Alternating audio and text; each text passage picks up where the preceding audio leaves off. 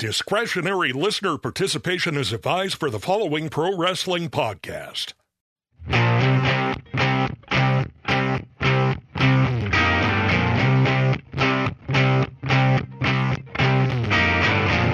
see a red door and I want to paint the Stick to Wrestling logo on it. I want to thank the Rolling Stones for writing that song about their favorite podcast, Stick to Wrestling, where if you give us 60 minutes, perhaps indeed, we'll give you a wicked good and raw bone podcast. My name is John McAdam. This is Stick to Wrestling. Before we get rolling, I want to invite you to join us on our Facebook group. Cool discussion, results, pictures, etc.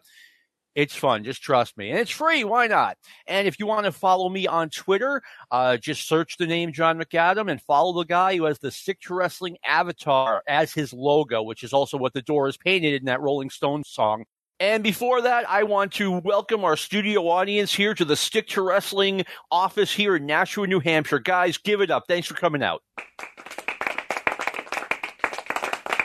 And with that, I want to bring on, it's been too long since we've had him on, but we're going to talk WWF, the summer of 1982. Both of us grew up with it. Randy Smith, thanks for coming back. Thank you for having me, John. No problem. They used to open up, and we open up the show every week. We kind of mock it. And we were talking about stuff that went on in the WWF, and they would say, discretionary viewer participation is advised for this following program. And I never knew what that meant until I was like 21. I'm 53. I still don't know what the hell that means. I think they're saying, okay, if you've got like young, impressionable children, you might not let them watch this. I don't know. Yeah. Many parents did not pay attention to that. Oh, no. Just be discreet in who's watching this. Okay, I've got it. But yeah, and they would open up with that. And what was the one that you just had? Oh, that would be, you cannot record something about the express written consent of the World Wrestling Federation. I know that one meant. Yeah, I know that one meant you couldn't record it and show it, or supposedly couldn't. I don't know. I always pictured that like you couldn't charge someone to come in your house and watch wrestling with you. I was like, who does that? In the days before pay-per-view, that could have happened. I guess. Some poor old dude. Hey, for a quarter, you can have an hour of wrestling. Yeah, and that's for nickel. You can watch the Salvatore Bellomo squash match. Oh, Salvatore Bellomo has already debuted in the World Wrestling Federation, spring 1982. What did you think of old Salvatore Bellomo when you first laid eyes on him? I knew, even as a 12-year-old kid, I knew he was not going to get over. He just tried. I mean, people. I went to a lot of the TV tapings, and people, they just didn't like it. It was almost like he tried too hard. He was like, the typical chubby Italian kid walking around in Queens. Yeah, and he wanted people to like him, but nobody liked him. I kind of felt bad for him.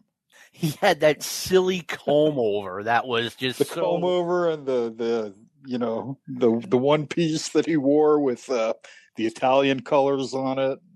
Yeah. It didn't work. Well, we'll get to these in about a couple of years, even longer than that. But Sal was quite the sensation on Piper's Pit. He was on one when he came out for the Junkyard Dog. I don't know if you remember that. That's the one I'm talking about. Oh, yeah, okay. The one at the Meadowlands. Yep. That's the one I'm thinking about, too. That was something else there. Nothing like Salvatore Bellomo coming out to Another One Bites the Dust. That'll make you do a double take and question life when you see that. So tell us a little bit more. Like you during this era were going to the All-Star Wrestling TV tapings in Hammer. Yeah. I went to I want to say in 82 and 83 we went to the majority of them. They had them every 3 weeks. I probably went to, I would say, maybe between 12 and 15. And I wish, I mentioned this last time, I wish I could find my notebook. I had this yellow spiral notebook that every time I went, I wrote everything in it. And I know I didn't throw it away, and I know it didn't get thrown away. It's somewhere. I just got to find it. But I used to have a notebook like that I would write down the TV results, and I got bored with it and stopped doing it and lost the notebook. And thanks to like the history of WWE.com, which I don't give enough credit to on this show. I mean, I can just go back and look; they have it. Right. Yeah.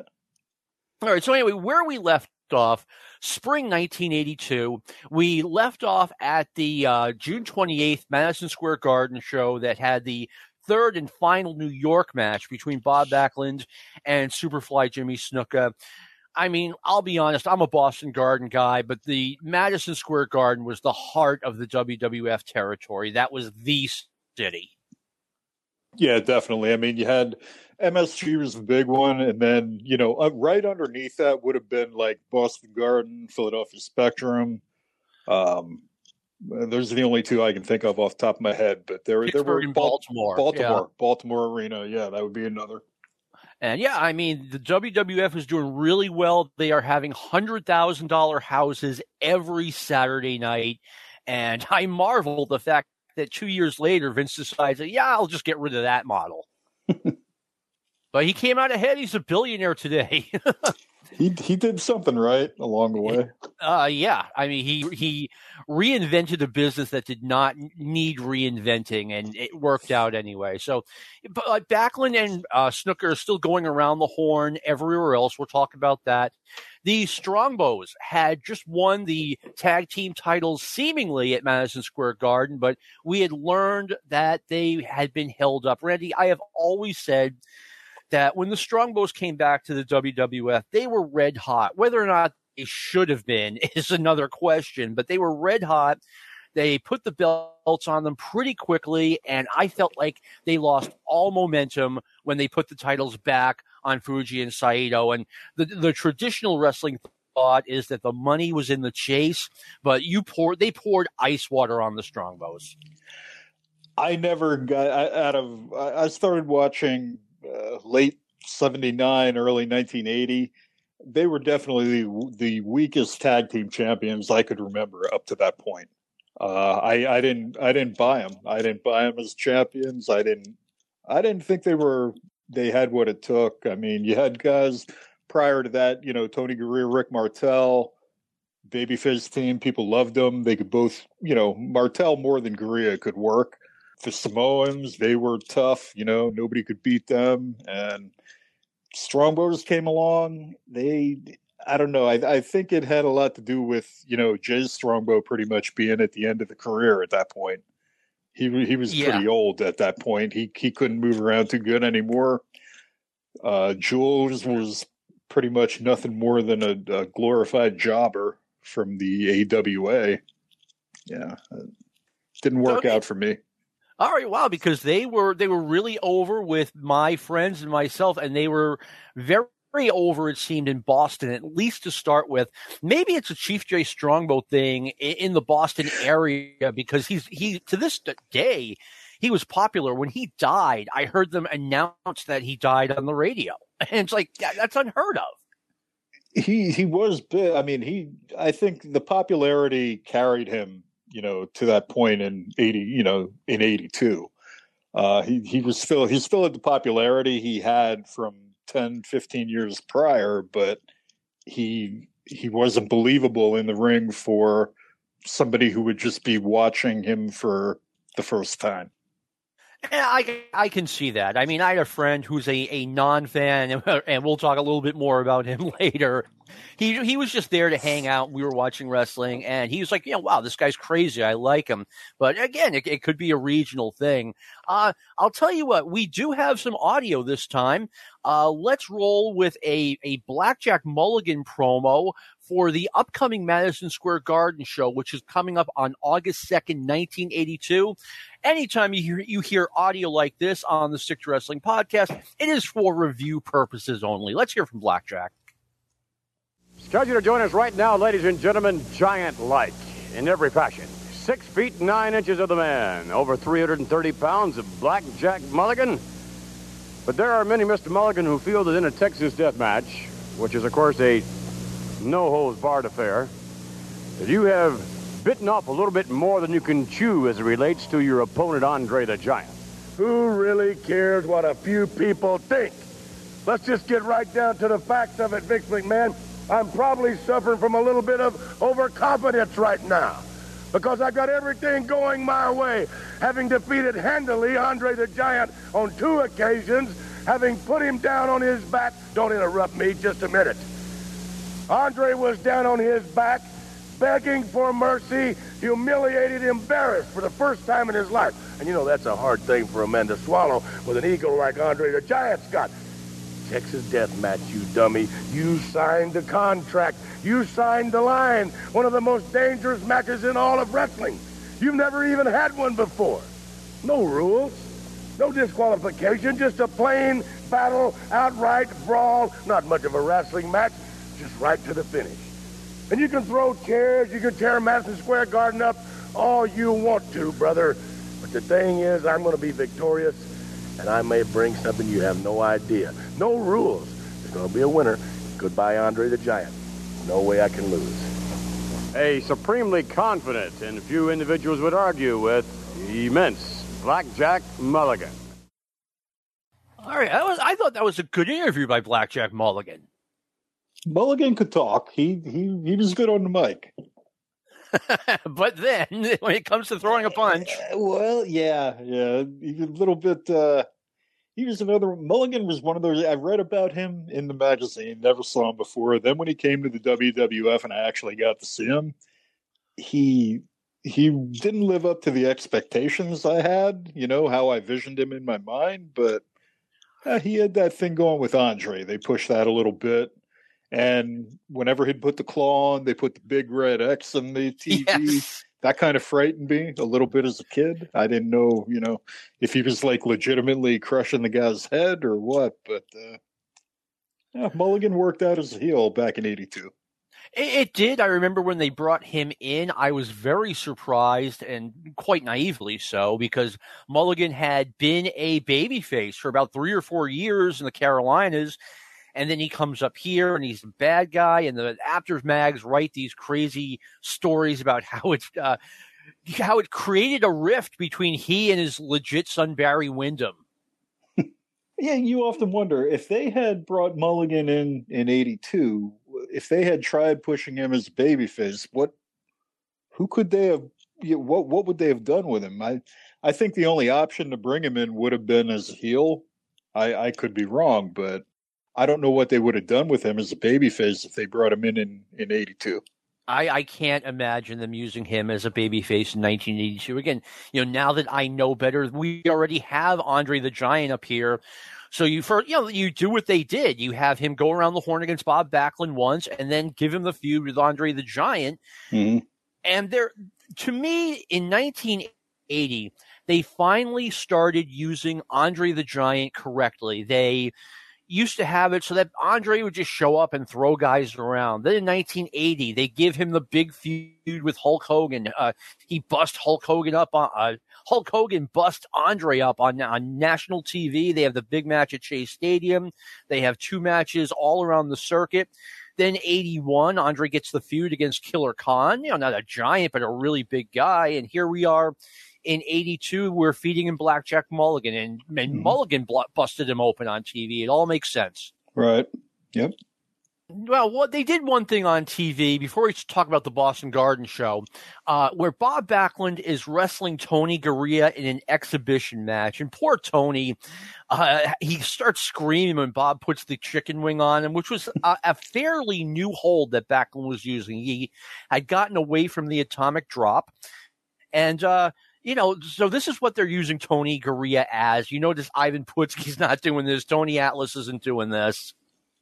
Yeah, they needed somebody to do it, and who better than Tony Garea?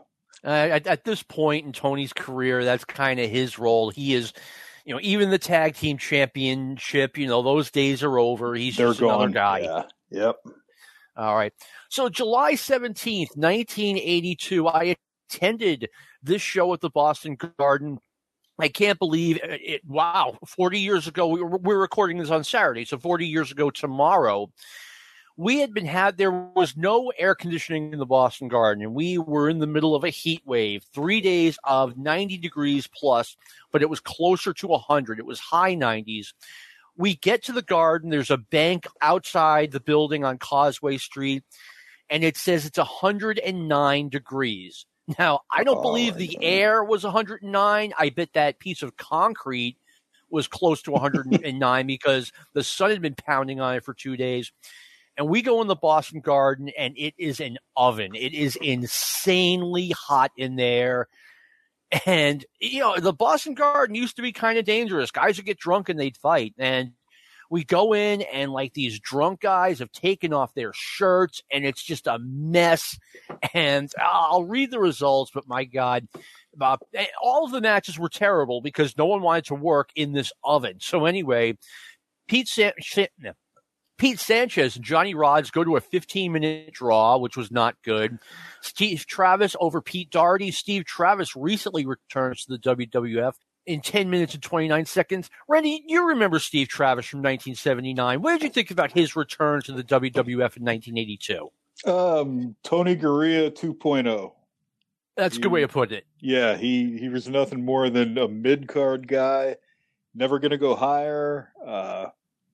He couldn't really go low. I mean, they basically fed him. They'd have him go to a draw or win a match against the lower card guy, but anytime he went against anybody name-worthy, they'd have him lose.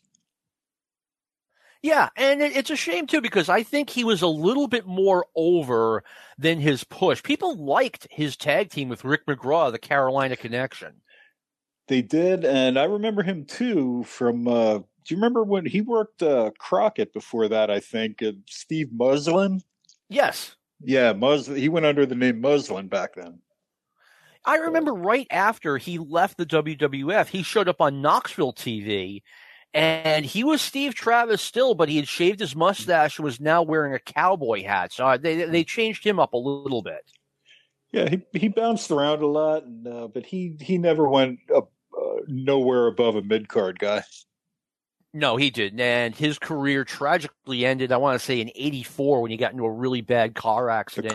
Yeah, I remember reading about that. I don't remember much about it, but I remember reading about a car accident he had. Yeah, and people forget, man, that guy was cut up, and, well, we all know why. Steve has told us why. Blackjack Mulligan over Tony Garea. The Strongbows defeat the Fuji and Saito in a Texas death match. It must have been a non-title match. Let me see. And then Jimmy Snuka versus Bob Backlund goes to a double disqualification at 25 minutes. Now, a lot of people would say, that sounds like a pretty good match. This match was horrible. And Snuka was holding Backlund in a headlock for, it might have been 10 minutes. It was probably more like 5 as he watched the fights in the stands at the Boston Garden.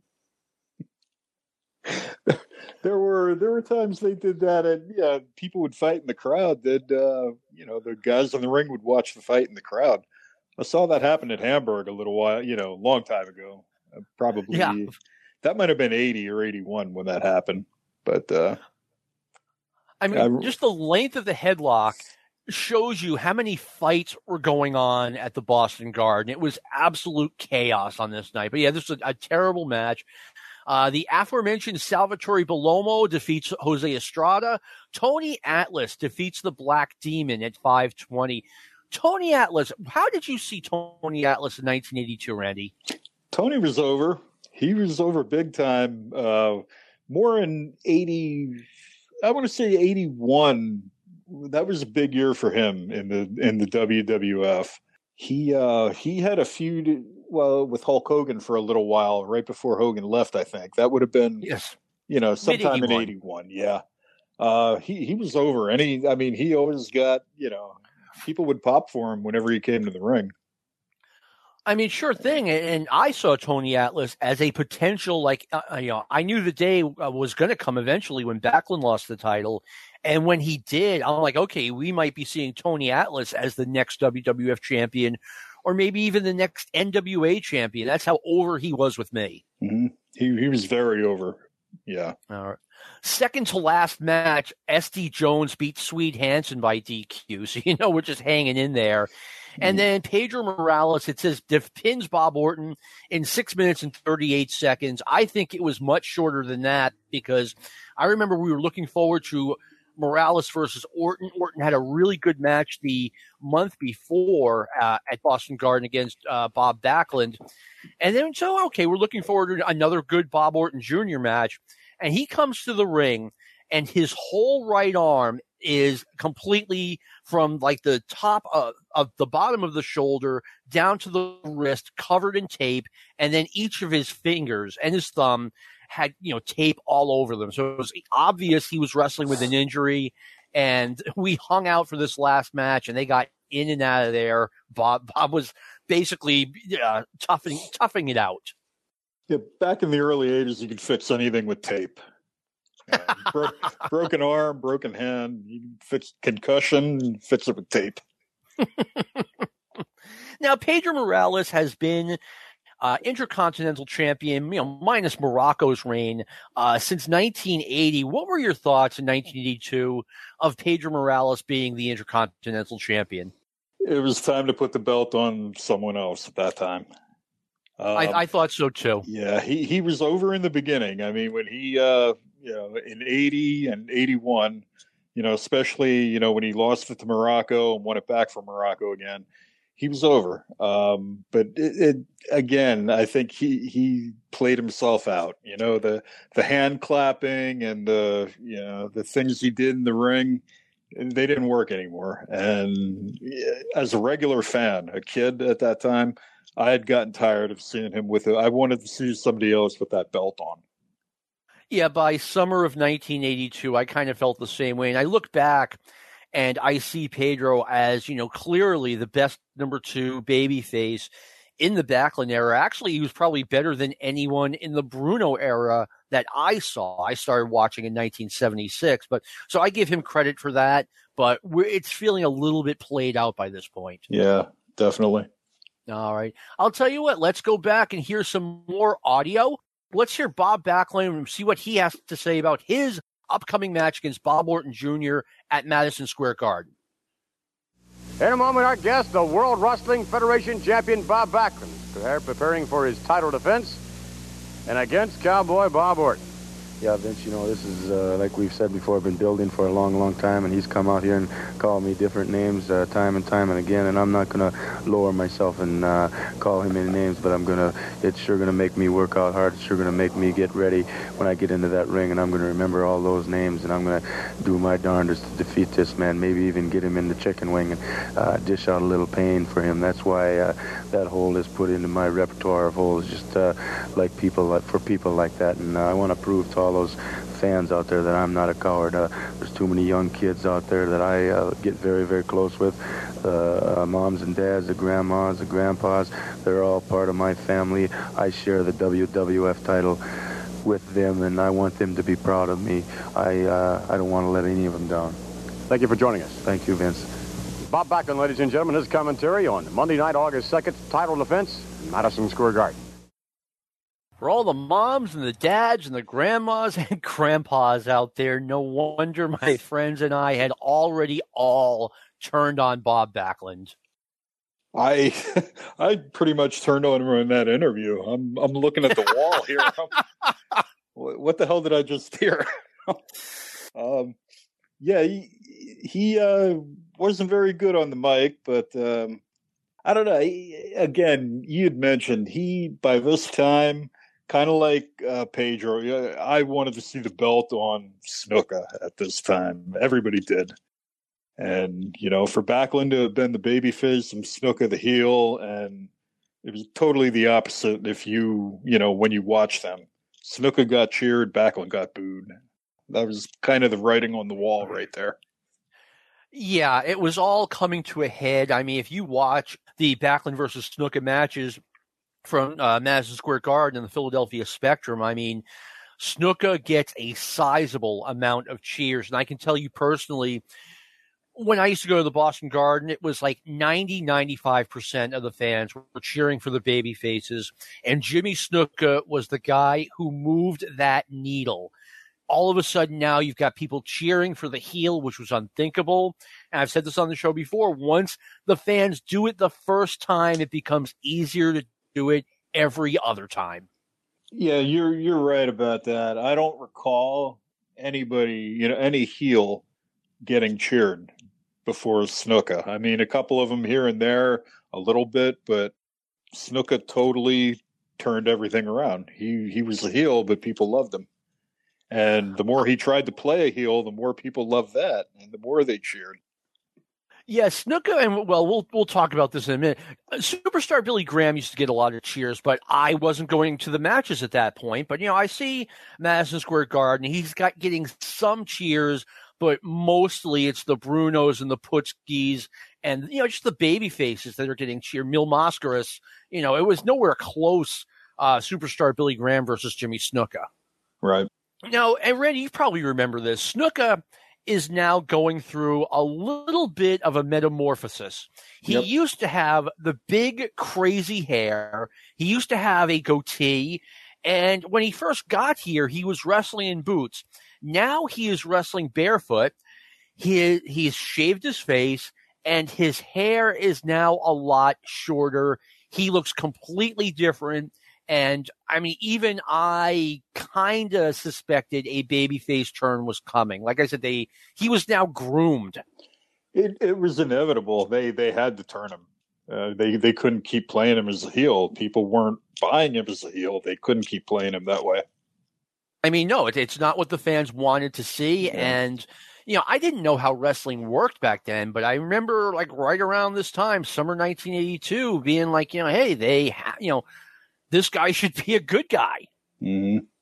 I'll tell you what, let's play one last bit of audio leading up to the August 2nd, 1982 Madison Square Garden show. Now, I have to tell you guys this.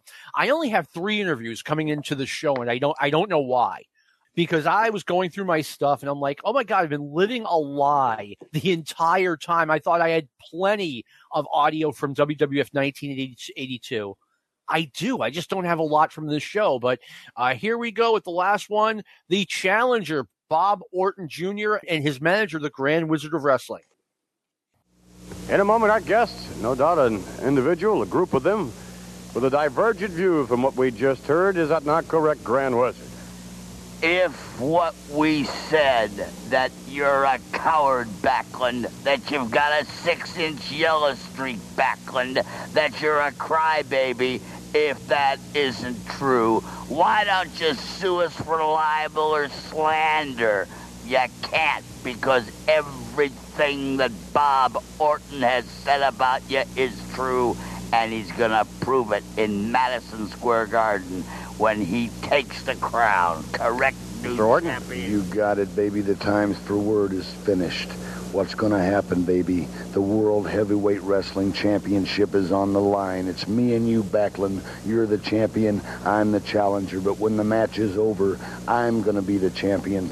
Bob Backlund, I've got a superplex.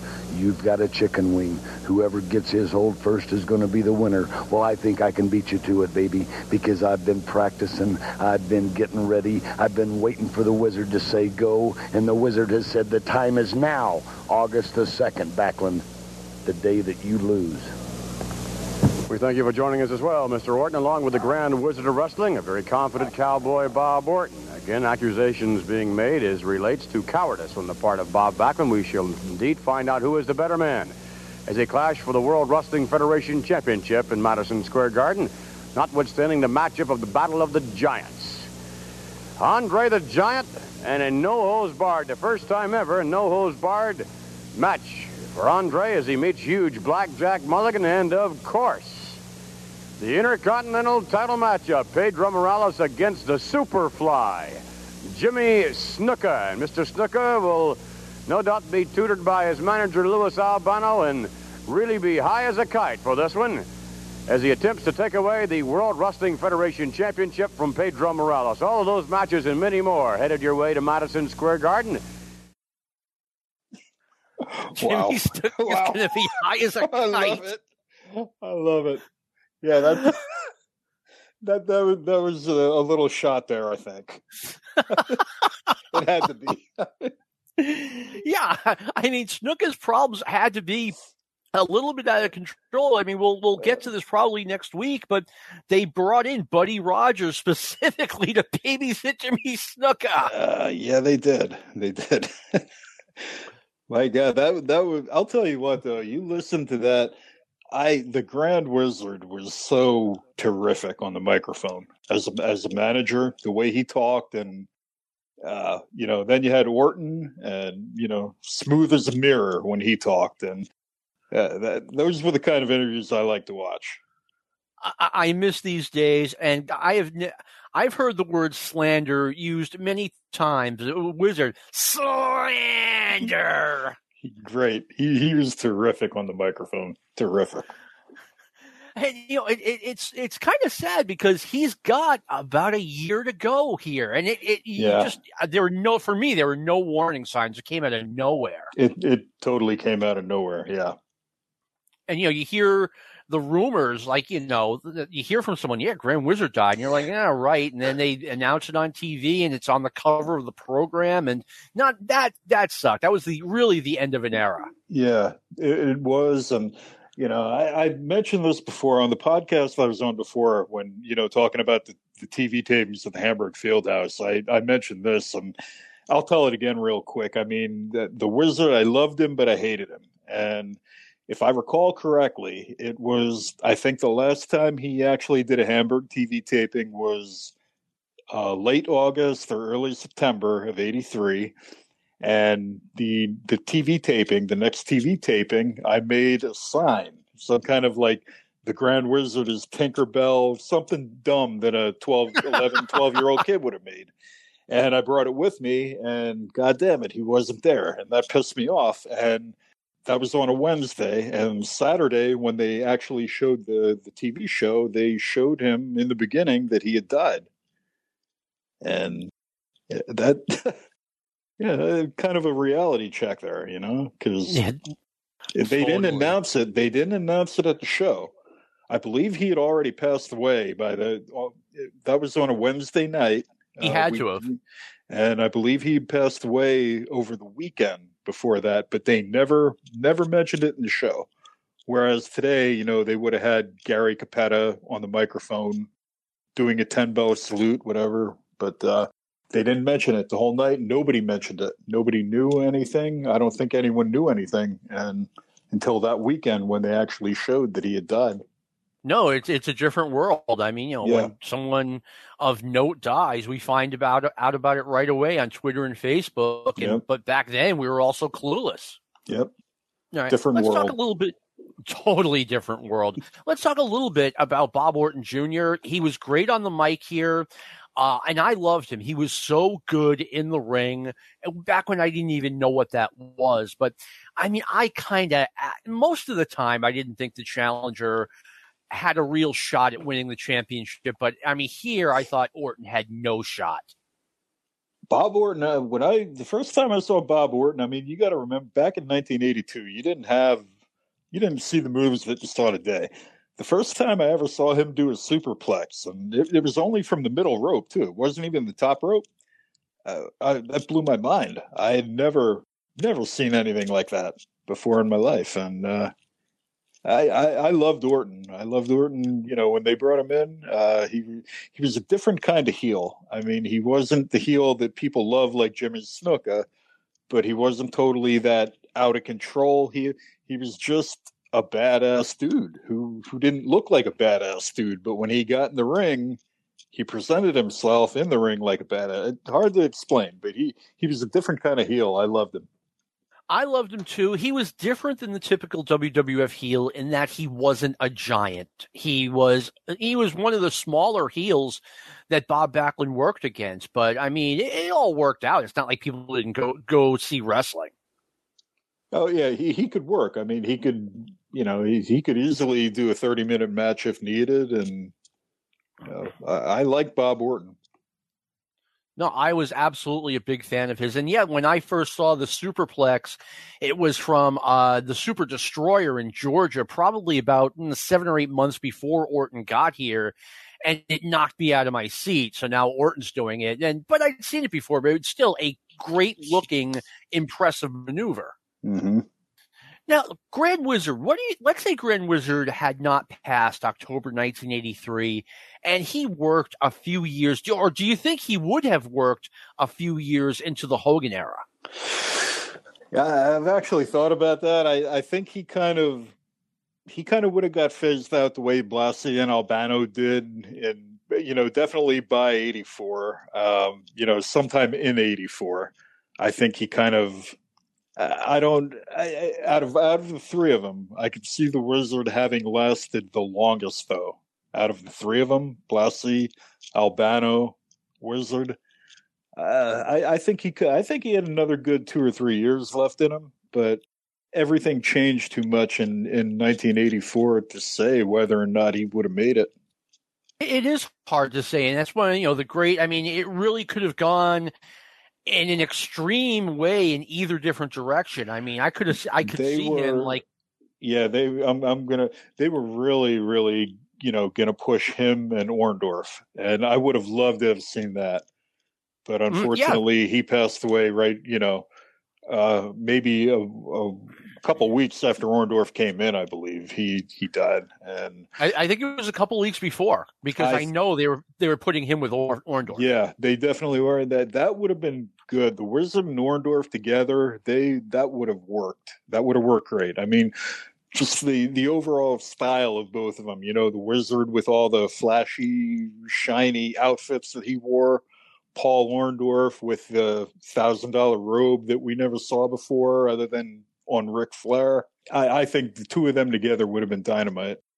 I agree, and I think Grand Wizard. I mean, we know behind the scenes that Vince McMahon was always going to take care of him, and he was probably going to have a job as long as he wanted one. But I kind of doubt he would have been a big star in the Hulk Hogan era. I think he would have gotten like a Jimmy Hart level push. Yeah, I mean, and he would have never taken a bump. That I don't ever recall him, maybe one or two here or there when he got knocked over, but he wouldn't take a bump. It was changing to where managers had to get more involved. They had to choke the guy when the referee wasn't looking, or the Wizard never did anything like that, really. He just stood out there. When the guy won the match, he came in the ring, he raised his hand. When the guy had an interview, he would talk for him and introduce him and let the guy talk. The Wizard did not physically get involved the way, everything was turning to everybody being physically involved. That wouldn't have worked out for him. No, it wouldn't have. As a matter of fact, if I recall correctly, or unless I'm missing something, I started watching in 1976. Grand Wizard was, a big part of the show. He passed away in 1983. The only time I ever saw him get physically involved is the match between Greg Valentine and Chief Jay Strongbow, where he poured water on Greg Valentine to revive him. That's it. That's all I ever saw. Yeah, I never saw anything happen with him, and it worked though. I mean, for what he did, it worked, and I think the majority of it working for him, like we heard in that interview, he had a unique way of talking that nobody else had. And there was an interview, I saw it on YouTube. McMahon, I think the Grand Wizard was actually with Bugsy McGraw. And, McMahon said something, and Wizard, you bet your sweet bippy, McMahon. And just to hear the Wizard say, you bet your sweet bippy, unbelievable. I mean, you can't recreate that, anything like that now, but back then, you didn't hear that. You didn't hear anybody talk like that. No, you didn't. And Grand Wizard and Bugsy McGraw, we may have found the oddest couple in a sport where the odd couples run wild. In fact, I'll plug your Facebook page. I actually have that match uploaded. I'll put the link of it on the Facebook page. Outstanding. And you can watch that interview. Yep. All right.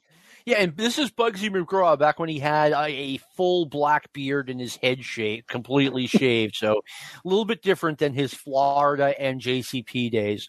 All right, Madison Square Garden, August 2nd, 1982. Not televised. I have never seen any of this. Opens with a women's match. Moolah and Leilani Kai against Vivian St. John and Peggy Lee.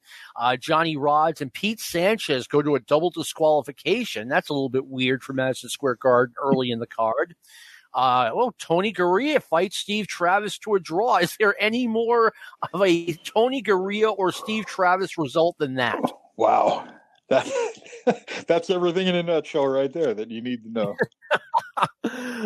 Salvatore Bellomo defeats Jose Estrada. Let me see. SD Jones over Swede Hansen. Then Ivan Putski wrestles twice in a row. He beats Mr. Saito, and then he beats Mr. Fuji. Okay. The Strongbows over the Masked Demons. Remember the Masked Demons? I do. I remember there were a couple demons. They had the Black Demon, the Red Demon. They had the Masked Demons for a tag team. I think, if they were shorthanded, they had masks backstage. Throw a mask on a guy and put him out. Anybody could have been the Masked Demon. I remember seeing them once as a tag team on All-Star Wrestling, and it was almost like this jobber tag team, except they won the match, but they weren't going anywhere because, for starters, they didn't have a manager, and any heel you needed to take seriously in the WWF had a manager. Yeah. It's either almost like Albano, Blassie, or the Wizard. Yeah, you had to have one of the three if you were a heel, or you weren't taken seriously. I mean, I remember Swede Hansen coming back, and he didn't have a manager, and I was like, okay, Swede Hansen's not even getting the push he got in 1979. Right. All right, we got Jimmy Snuka defeating Pedro Morales via count out. Andre beats Blackjack Mulligan in a Texas death match, and Bob Backlund defeats Bob Orton Jr. with 23 minutes. This was definitely not the order that the matches occurred because they never had the championship match last. I wish I could see this though. I mean, Madison Square Garden, Backlund and Orton. I'll bet that was a good match. Even that's kind of the right amount. That's a very good amount of time between the two of them. The two of them, they could have both went a lot longer. But 23 minutes is a pretty good amount of time too. And I would like to see a Backlund Orton match that went for over 20 minutes. Yeah. I got to see one. I've said this on the show before. Bob Backlund against Bob Orton Jr. at the Boston Garden in 1982 was one of the best arena matches I'd ever seen. And then back then, I didn't know what a good match was versus a bad match. It was all just a match. And right. But I remember coming home being like, oh my God, you should have seen Backlund and Orton. That was just a great match. All right. So post Madison Square Garden, or post that Madison Square Garden show, we have a lot going on.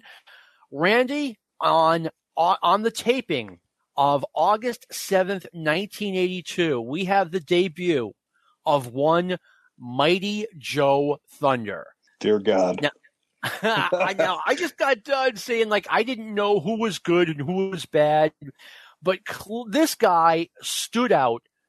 To me, just a guy who reads the magazines, as where did they find this guy? He is beyond awful. I think we all thought that. I mean, he didn't even look. He looked like an old guy that was big, tall, but terribly out of shape. And I never saw anybody move around like that in the ring. And I think that was actually the one Pat Patterson was laughing the whole time on commentary during one of his matches, I think. Oh, man. And yeah, he kind of had that weird old guy body like Killer Kowalski had in his later years. You know what I mean? With I do. The really stick figure legs and kind of a swollen gut, and the arms were thin, but they still had the height. And I can't even describe I'm trying to think. The last time I watched Mighty Joe Thunder might have been, I think I found it on YouTube a few years ago and I watched it, and it was even more horrible than I remember. And I think I blocked it out from that time until now when you mentioned it again, for good reason too. But I'm probably going to have to go back and watch that again now. I remember that it was horrible, and it was only a once and done thing too. I can tell you, I never saw Mighty Joe Thunder at the Hamburg Fieldhouse, and I was going a lot.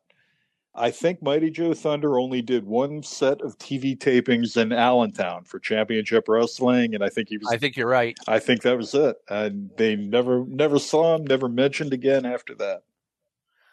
a couple of things. Number one, looking back, I am actually a little bit surprised that they even let his matches air. I'm surprised they didn't just put anything else on, because he really stood out as a guy who just did not know what he was doing. And not only the physical stuff that Randy was talking about, like appearance-wise, but like he couldn't move, and he had these bizarre facial expressions. And I was like, where did they get this guy?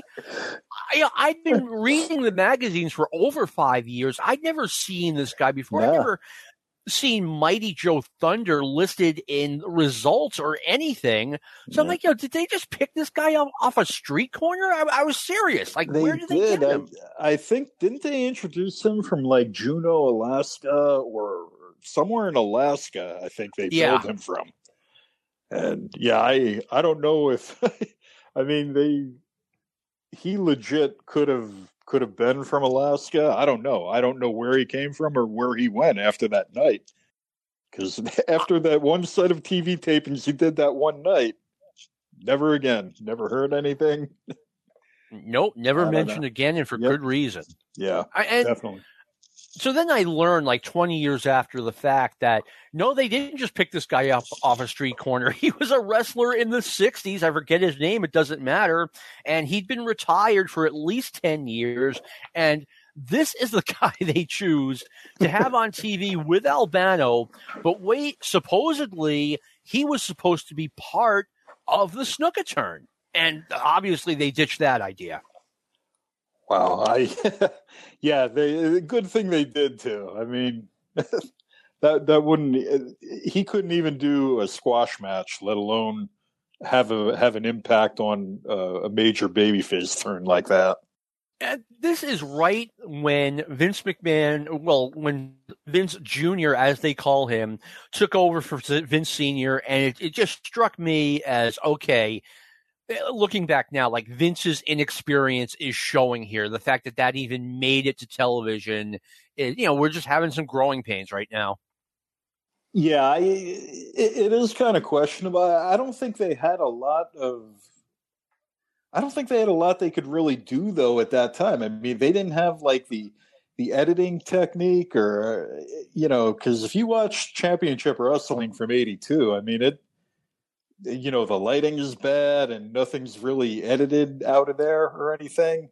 Maybe they just didn't have any content. I would have definitely, if that were my promotion, I would have definitely not aired him at all, especially knowing that he never came back after that too.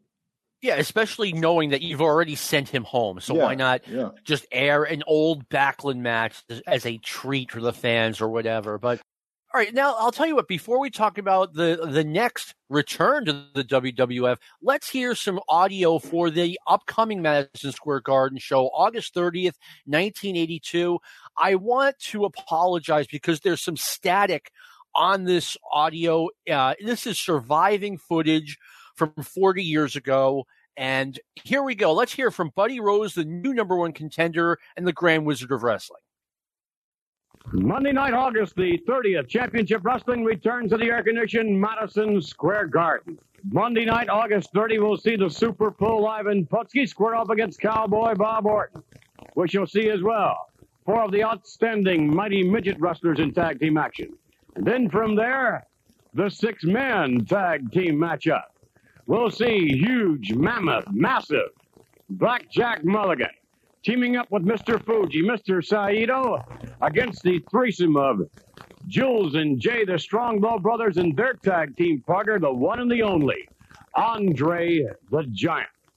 And then from there, Ivan Putski with double duty, attempting to maintain order as the guest referee when once again the Superfly Jimmy Snuka clashes with dynamic Pedro Morales. That, of course, ladies and gentlemen, brings us to the participants in the main event. The World Wrestling Federation title up for grabs against our next guest. The opponent now the ranked #1 contender, Playboy Buddy Rose, you feel you are deserving of your number one contention? I've been deserving for the last 4 years. The last 7, I have ruled the West Coast. And Bob Backlund come out there the last 4 years since he's won the championship out in Los Angeles and around the area. And I said, defend your title against me. And he said, no, not on your home turf. So I had to come east. And east I came, and east I'm here. And Madison Square Garden will see me for the first time. The man with the golden spoon all his life. The man with the diamonds. The man with the gold. The man with the cars. With the women. I've got it all. Except one thing. That championship belt. And that's the goal of every wrestler in professional wrestling. There's been wrestlers for 4 years coming out here looking all around saying they're going to win the title. But a man that looks another man in the eye, and I'm looking you people square in the eye, speaks the truth.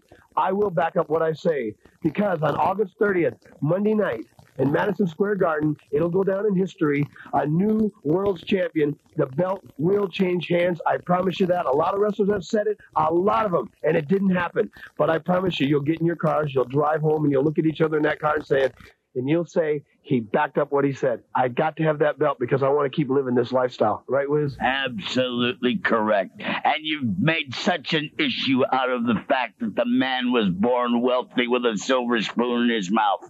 Well, it didn't bother President Kennedy any when he was in office, and it's not going to bother champion Buddy Rose when he takes over the belt.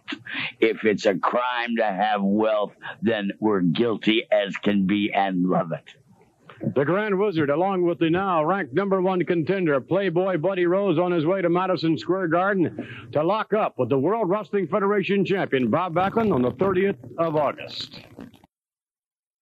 A lot to cover here. Randy, have you ever seen the 1985 comedy classic Better Off Dead? I have not. I'm still trying to get over McMahon calling Ivan Putski a super pole. I think he had Superfly in his mind, and I think that was a quick roundabout. The super pole. Okay. That threw me off guard. I never heard that. He's actually used that one before. I've heard him use that, but in Better Off Dead, which I believe is still available to watch for free with ads on YouTube, this movie was a riot. And in one of the characters in the movie, they moved from Japan to the United States, and he learned how to speak English exclusively by listening to Howard Cosell. And I'm just imagining a guy like you could do this with Vince McMahon. You have the guy, learning English and saying, and then from there, notwithstanding, no one else says these things. Super Pole. And again, the Grand Wizard was the highlight of that whole thing right there, in my opinion. See, I thought Buddy Rose absolutely stole the show. That was a great interview. And, I when he first came here, I did not take him very seriously. I'm like, okay, this is the last guy that's going to be Backlund for the title. But, and we have more audio of Buddy as we go along. His interviews were great. His heel persona was great. And, my God, was he good in the ring. He was good at that time in the ring. And one thing about Buddy, when he came in, you mentioned about not taking him as seriously as other people. I think a lot of that had to do with, if you ever watched him in a regular squash match, the jobber actually got a lot of offense on him. Yes. I mean, Buddy would really try to, whether it was a guy we never heard of before or whether it was Kurt Hennig, Buddy actually let the jobber go over a little. He took a beating from him before he won the match. And that was unlike any other WWF heel. I mean, usually you'd have the guy come in and steamroll his opponent. The opponent wouldn't even get one offensive move in. And here you've got Buddy having a competitive match. And then we get to Buddy's body, which was not a typical WWF body. Buddy was a little bit chubby around the waist, let's be honest. Yeah, I looked at him when he came in. I really hadn't seen much of him in the back then. I only got WWF, and the only other way I knew anybody was through the Apter magazine. I hadn't seen much about Buddy at all in the After magazines prior to that, and he just looked like a fat version of Ric Flair to me when he came in. Yeah, I mean, I looked at this guy. I'm like, wow, okay, he is a big fish in a small pond. That's a knock on Portland wrestling. It's just Portland was not the WWF or Florida, Mid-Atlantic, etc. Mm-hmm. So I was interesting to see, okay, well, this guy's coming in from here. And, at the time, I just wasn't impressed. And here we are 40 years later, and I have a great appreciation for all things Playboy Buddy Rose.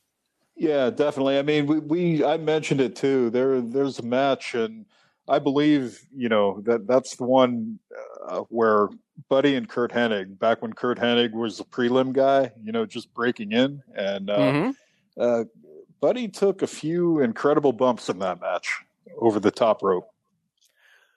Someone please remind me on the Facebook group to post that match, because it looked to me like Buddy Hennig threw Rose over the top rope.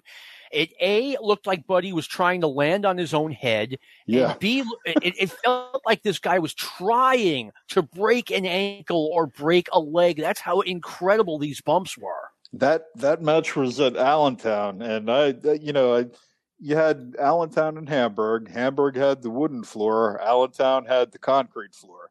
That match was in Allentown. There was no, mats outside. When Buddy went over that top rope and he landed on that concrete the way he did, you have to watch it. I mean, you have to see it to appreciate it. Yeah, someone please remind me on the Facebook group. I know it's available on YouTube. I will post up a link of that. Now, we just talked about Mighty Joe Thunder coming in.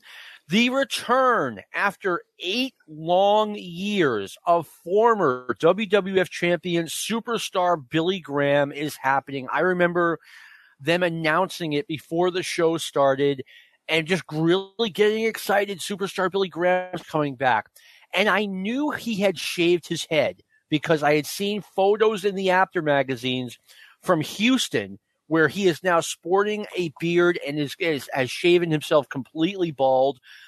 Mother Nature kind of took care of that for him for the most part already. The guy the last time I saw him with hair, he had a skullet from hell, and the time had come. So I was ready for that. But what I was not ready for was Kung Fu superstar Billy Graham.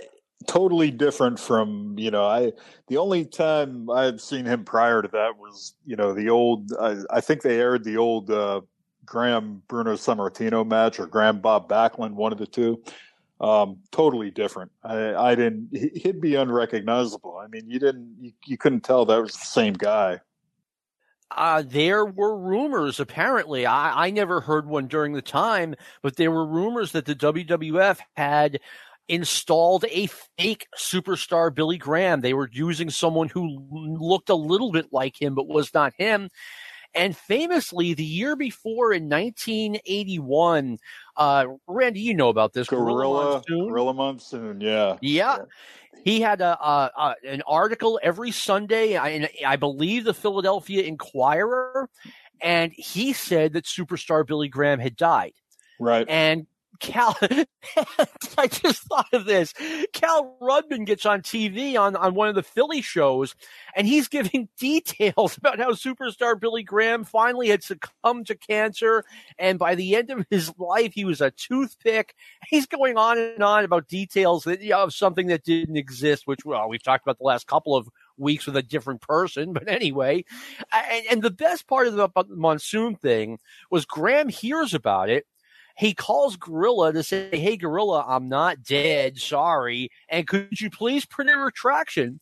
And Monsoon refused to print a retraction. He wouldn't retract it. He would not retract that.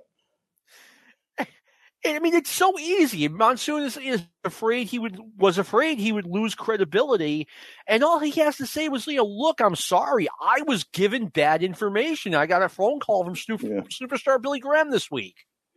Yeah, I mean, what's the difference? I mean, people found out he wasn't dead when he returned anyway. I mean, it ain't like we weren't going to find out the guy's not dead. I don't know what Monsoon was thinking.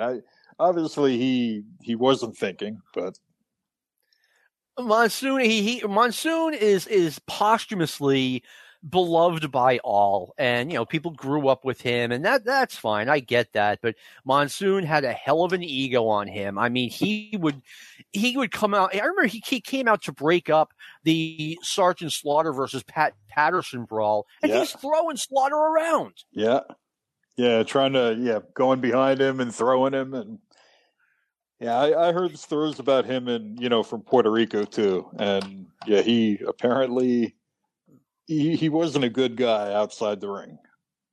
I mean, you know what? If you've heard the stories, and you've heard the stories, but I mean, he was just not the sweet old uncle that you saw in primetime wrestling. I can tell you this. Mm-hmm. All right. And so we now know Superstar Billy Graham is going to have his long-awaited rematches against Bob Backlund. He had last been seen, I want to say September, October 1978. So now we have this big star coming back, although he looks way different. And Randy, let's face it, he's a lot smaller. He definitely lost. I mean, if you look at him, it looks like somehow or another he lost a little bit of height. But I mean, other than the height, I mean, he shrank. Yeah, he shrank in every way possible.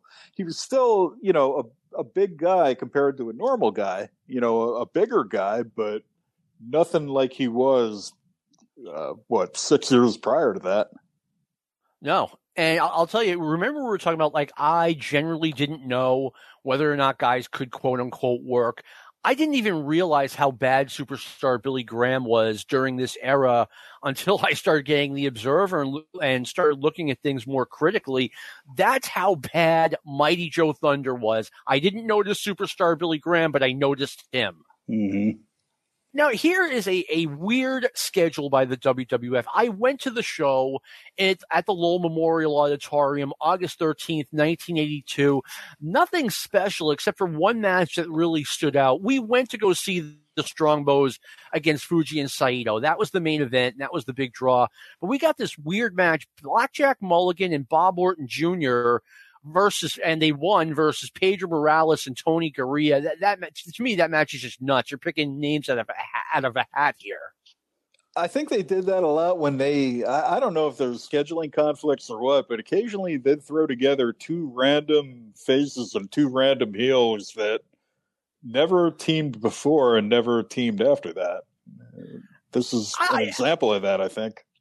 I actually kind of liked that as a WWF fan growing up, that you would get this weird match between two mongrel tag teams in Lowell, Massachusetts. I remember seeing Magnificent Morocco and Angelo Mosca Jr. teaming up in Fitchburg in 1981 against Martel and Garea. I'm like, this is great, these two guys. Occasionally they do that, and I'm trying to think.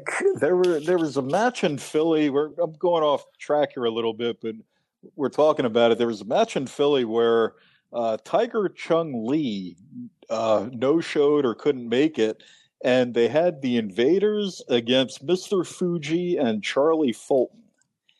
And that was just, a match like that would never air on, the regular show. That was like, the Philadelphia Spectrum when they aired Spectrum Wrestling, the bigger show. But you don't see things like that happen too often. No, you don't. And now you don't see them. Well, for the past 30 years, you haven't seen them happen at all. Even longer than that, as soon as the Hogan era came to pass, like that, those days were over for the most part. But I wanted to just mention something. I noticed on historyofwwe.com, they've got the crew in Lowell, Massachusetts on August 13th. Then they go all the way down to Baltimore, August 14th. That's 10 hours by car.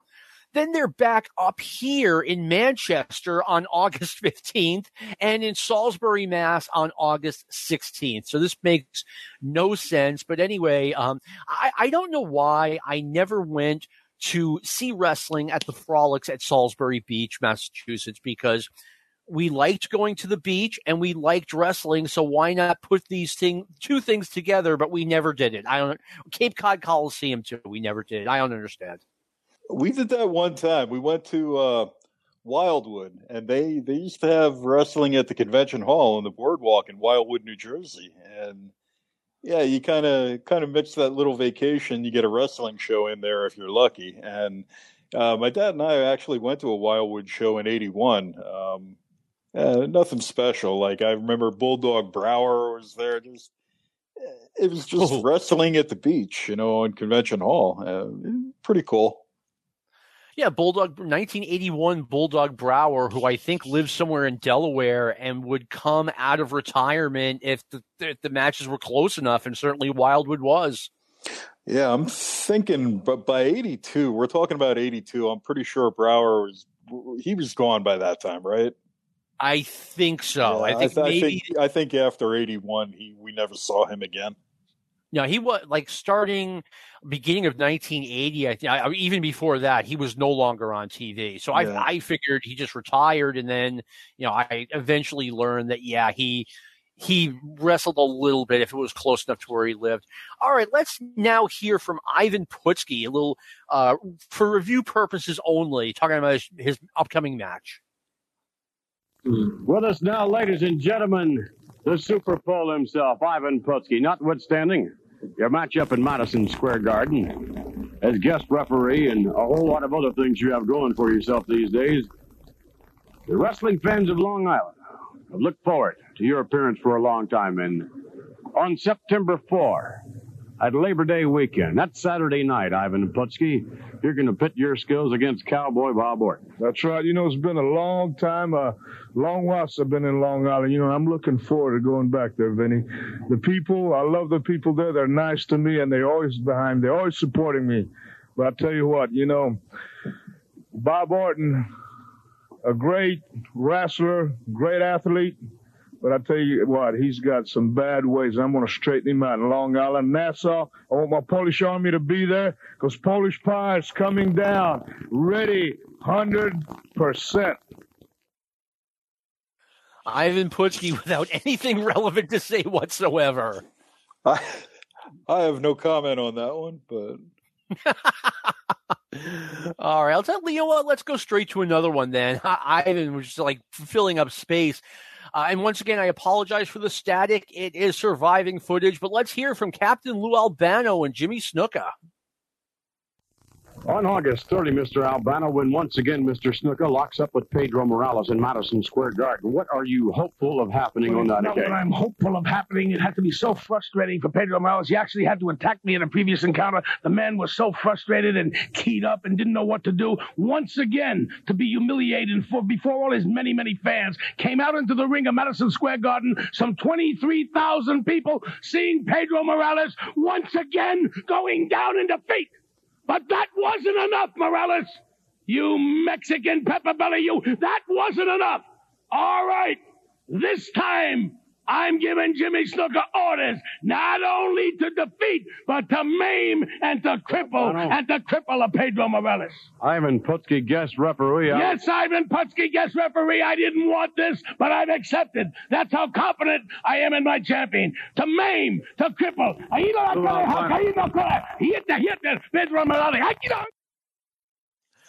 I like how Lou Albano, during this era, all of a sudden is speaking some sort of gibberish language to Fuji Saito and Jimmy Snuka.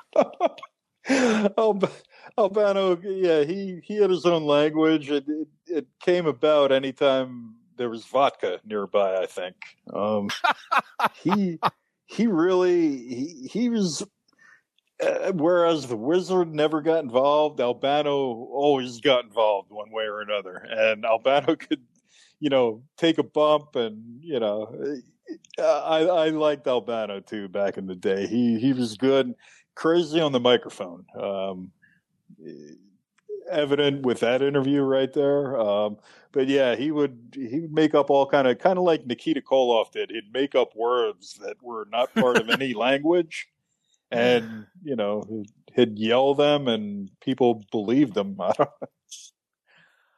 You know what? For me personally, I was so used to my Lou Albano every Saturday routine that, back then, I didn't even blink when I saw an interview like that. It's I've seen it a million times. And over the years, I've really come to appreciate how great Captain Lou Albano was. He was every bit as great a manager as the top guys out there. He was the lead heel in the WWF for like 10 years. And, I think it was overdue that he got put in the Wrestling Observer Newsletter Hall of Fame. He totally deserves it. Oh, definitely. Lou, he's another guy. No matter how long, he would have always been taken care of, I believe. And I think they did. They brought him in occasionally, I think as, late as the early 90s, maybe. He was in a little bit here and there with Afa or Sika. I forget which one, but they had him on TV from time to time. Albano, after he got fired by the WWF, like mid-86, and, it was basically, it wasn't like you're fired on the spot, go home. It was like, all right, Lou, we're not using you anymore. Do you want to have a retirement ceremony or just want to go home? But there was heat between Albano and McMahon. I mean, Albano, anytime he had a microphone in front of him, would go after the WWF. I remember, you remember Herb Abrams' UWF, right? Yeah. Yep. He had Herb Abrams himself, Bruno Sammartino, and Lou Albano had this long, drawn-out, like 20 minutes of bitterness segment where Albano and Bruno were just going off on the WWF. And that's why I was so surprised in, I want to say 94, 95, whatever it is, when Albano was on Raw with the Samoans. Yeah. Yep. That's what I'm thinking about. I remember him being on Raw when they filmed it in the very beginning of Raw, when I forget where it was, that little arena in New York. Manhattan Center. That's it. Manhattan Center. I think Albano was there the one time. Yeah. And I was surprised, but like I said, sometimes the more bitter a feud you have with Vince McMahon, the more he wants to have you back. But anyway, all right, we are now going to audio footage of a video that Playboy Buddy Rose put out. This thing is phenomenal. Please remind me to put it up on the Facebook page. Let's hear the audio from that now. Oh, there it is, Mount St. Helens. There he is, Playboy Buddy Rose. What do they have in common? They're the two most dangerous natural forces known to man on the West Coast. What awesome power! Waikiki Beach in Honolulu, Hawaii. Check it out. Look at all the people. Look at the sun beating down on their bodies. All of us in paradise. And who are all of us? You're looking at it. The Playboy, Buddy Rose, and his sweet little mud pies from California. And girls, are we having a good time? We're having a wonderful time, buddy. Are you having a good time, Brooke? Fantastic. All the women that hang around the Playboy have a good time, and they all go first class. And don't stop. That feels good. All right. The Playboy, Buddy Rose, first class all the way. In professional wrestling, to be the best, you have to be a winner. And that's exactly what I am. I am a winner. I am championship caliber. I am in the top 10 of the highest paid professional wrestlers in professional wrestling. And when you are a winner, you can live this style. The style of first class only. Look at it. Waikiki Beach in Honolulu. All you people are back there in the mainland, and you wish you were me. You wish you were here. Oh, that feels good. You wish you were here. You wish you had my money. You wish you had this body. You wish you had my women. But you can't have it because you're not me, and because only a few selected few people can live like this. And that's exactly why I make myself noticed. There's nothing left to talk about. Let's get horizontally. Let's get physical, physical. I wanna get physical. Let's get into physical. Let me hear your body talk. Body talk. Let me hear your body talk. Let's get physical. You could have gone all the way in the National Hockey League. But here he is, scoring a pair of goals against a professional goalie. And here we have Buddy racing the best of the professional skaters. I do the best I do, whatever I do. And I am the greatest thing that professional wrestling has to offer. Show me a little more appreciation. Don't you wish you were me? There's a new me coming out, and I just have to live, and I wanna give. I'm completely positive. I think this time around, I am gonna do it like you never knew it. Oh, I'll make it through. I've got to show the world all that I wanna be, and all my abilities. There's so much more to me. Somehow I'll have to make them. Just understand, I got it well in hand. And You had a nice time? The Playboys won all his matches? I just like to say, J.R. Ewing, eat your heart out.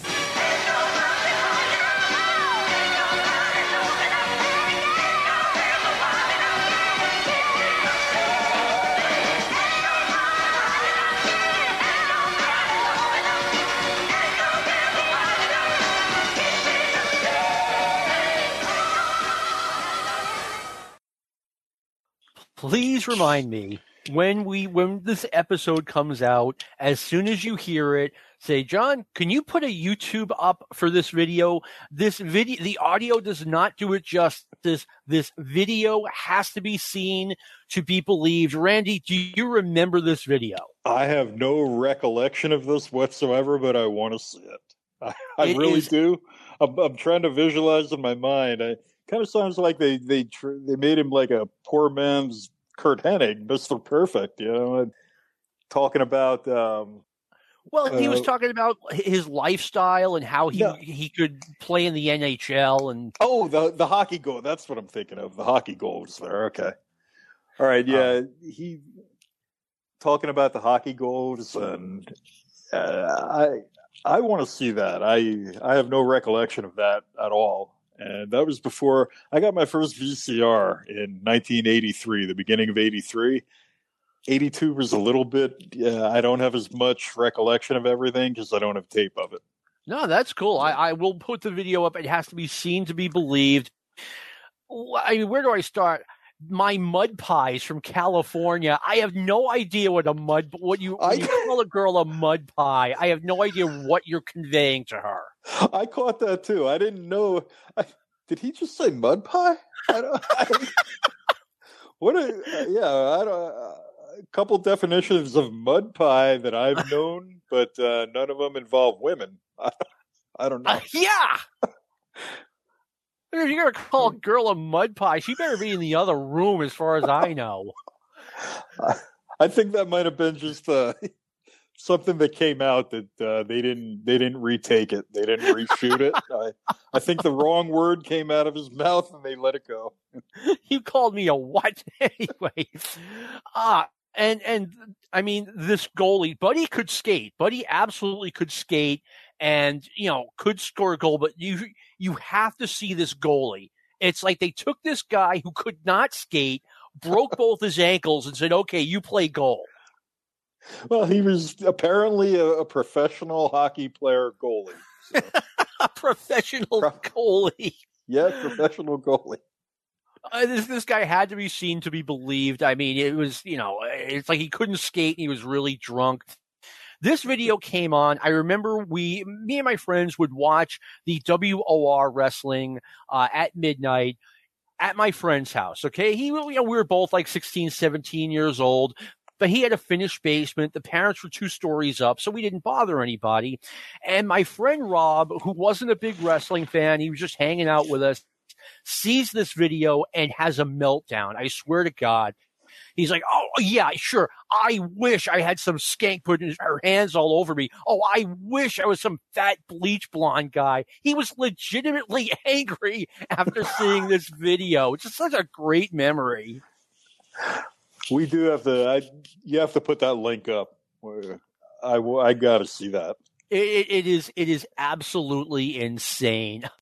And before we go, I want to thank our studio audience for coming out to the show. I hope you guys had a great time. Give yourselves a round of applause. Okay, that wraps up part one of my conversation with Randy Smith regarding the World Wrestling Federation's summer of 1982, 40 years ago. I can't believe it. Before we go, I want to encourage everyone to listen next week for part two. I want to thank Lou Kippelman for doing the producing of this show, the magic he does. Thank you, Lou. Oh, I've been asked a couple of times. Richard O'Sullivan, when are you going to talk about this guy again? August 5th, 2 weeks from today, 2 weeks from this podcast coming out, we're going to talk a little bit more about Richard O'Sullivan. And this has been a production of the Arcadian Vanguard Podcast Network. This concludes our podcast day.